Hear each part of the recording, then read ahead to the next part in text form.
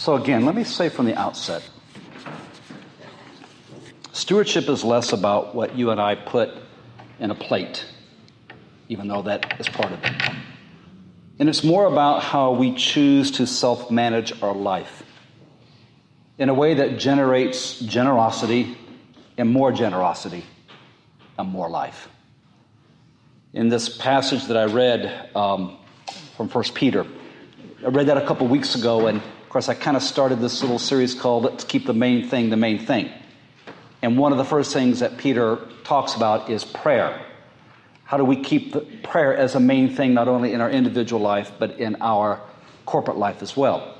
Now, the next one that Peter talks about is love. But I jumped ahead to this one because the way Peter wrote that letter didn't coincide with our Sundays, and that's not his problem, that's mine.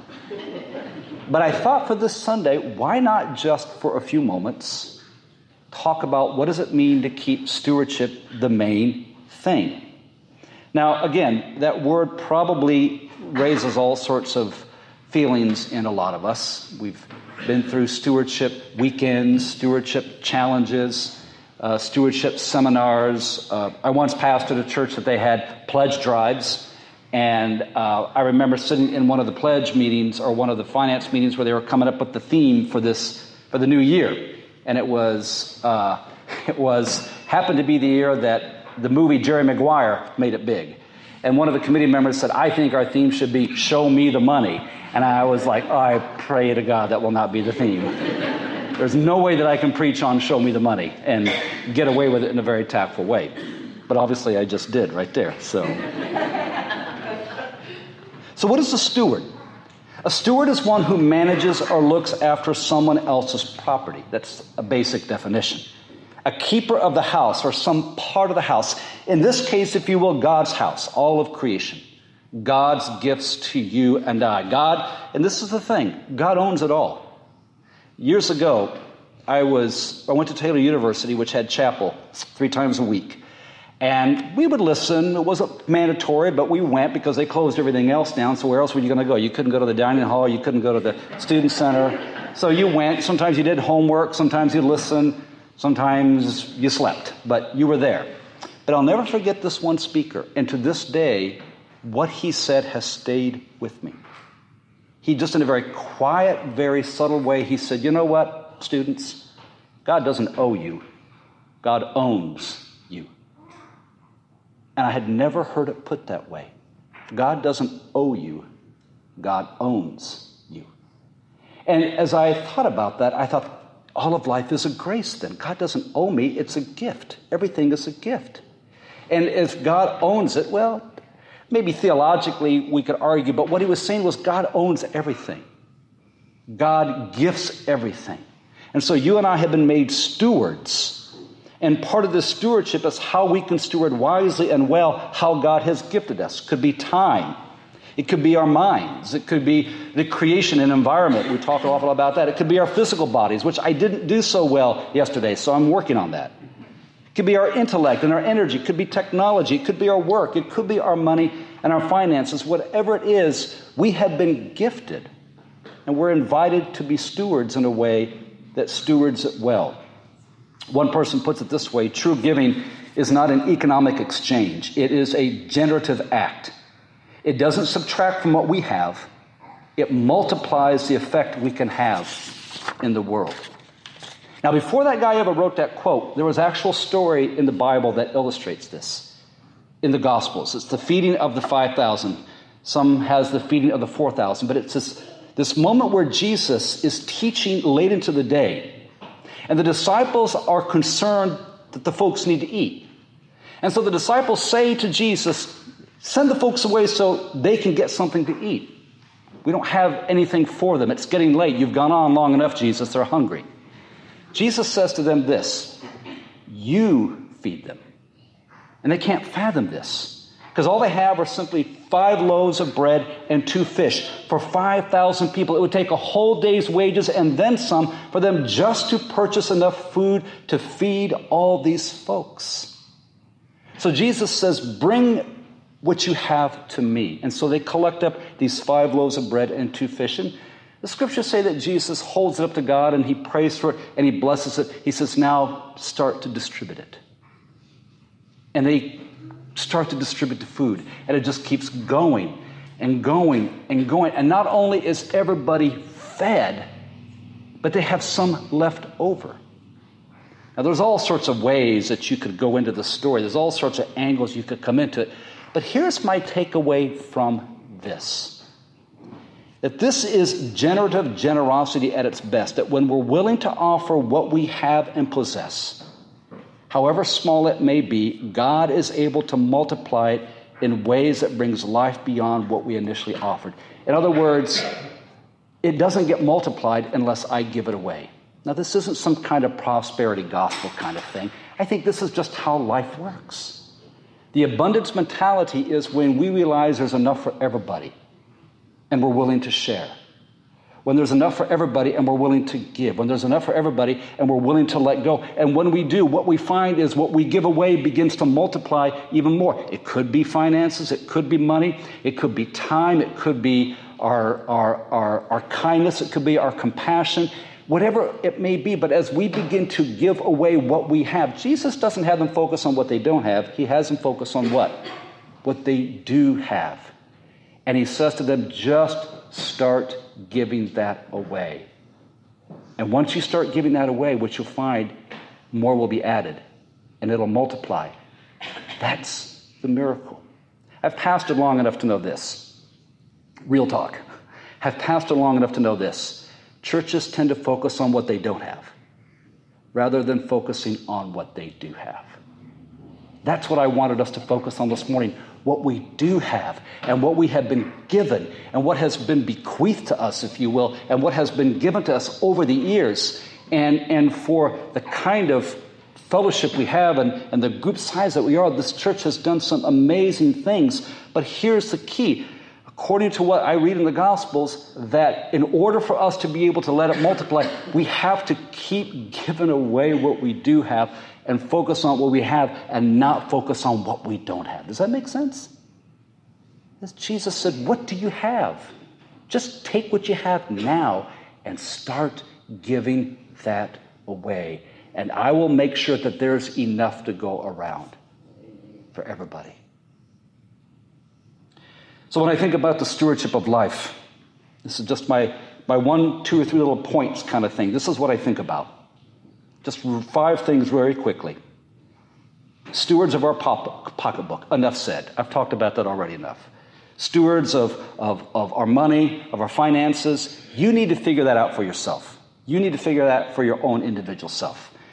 What does that mean? What does that look like? What can you manage? What works for you right now? Lynn and I, we do that. We do that for what we think we can do. You do it for what you think you can do. We will be very open and transparent with you, and we trust that you will listen to God and do what God leads you to do as well. Stewards of our purpose. Now that seems kind of general, but I really believe this, that each of us is called into this life with a purpose. We were designed that way. To have a purpose, to have a mission. And part of us going through life is trying to discern what that purpose is and what that looks like and how it gets lived out. And what I try to do is to be as good a steward of that purpose God has granted me in my life. Now, how I came to that a few years ago, and I've shared this before, but I'll just share it again very quickly. Lynn and I were away for a weekend, and I was reading this book, and she had already gone to bed, and it was late, and this author said, it was kind of a personal development, self-help kind of book. And the author said, if you could describe yourself in 3 words right now and what you want your life to be, what would those 3 words be? And I kind of rolled my eyes. I thought, oh my goodness, that sounds like all that kind of mumbo jumbo. And 3 words just came to my mind right like that. And I was blown away. And ever since that moment, those 3 words have shaped my purpose. Now, as a pastor, they all start with the same letter because that's what I do. But they're this. To be genuine, to be generative, and to be generous. And generous doesn't always have to do with money. It can be with time. It can be with attention. It can be with presence. You get the idea. But my purpose that I have tried to steward is every day, every week, I think of those 3 words. What can I do to be generous? How can I be generative? What am I doing that's life-giving? And am I showing up as me in this world today that's genuine? You got to figure out your purpose, but steward that. Be a steward of your personhood. And what I mean that is, what are your gifts, your talents, your abilities, your calling? Each of us has talents and abilities and skills. We all do. There isn't a person in this world that was brought into this world that has zero talents and abilities. We all have them. We all have natural temperaments and presence that we bring. How can we be good stewards of our own personhood? Be stewards of our place. Now, this is where I talk just a few moments about Deep River. One of the overwhelming, awesome feelings that I carry sometimes is this. Back in 1754, a group of people came and said, we are going to put a Friends meeting here. And then back in 1875, I think I have my dates correct, they said, not only were we going to put a Friends meeting here, we're going to build a building, and this is it. And for 260 years, this place has been here. I don't even know if 260 plus years ago, someone thought, this place is going to be here in 260 years. They just did what they felt led to do in that moment. But each of us has been given this gift of this place. And I do take it as seriously as I can to be a good steward of this place so that in some ways it will outlast me. Some ways it will outlast us. So there will always be a presence in this community that offers simplicity, peace, integrity, community, equality, and service. That's why I like that phrase, everything matters. Let's do what we can to be good stewards of this place so that it offers life.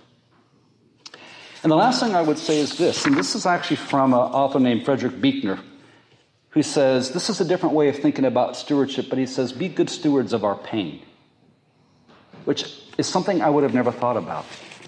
But he says, we all bring into life some measure of pain, whether it's a ruptured relationship, whether it's a betrayal, whether it's a disappointment, whatever it may be, but we all go through some level of pain in our life. And he says, being a good steward of our pain is allowing that pain, and I'm going to mix my words here, to be repurposed. So that when our pain is repurposed, we are available to be there for others in a way that maybe someone else can't be. That's the whole genius of the recovery movement. Who better to be with a person who needs help with addiction than a person who's recovering from addiction? They are being good stewards of their pain.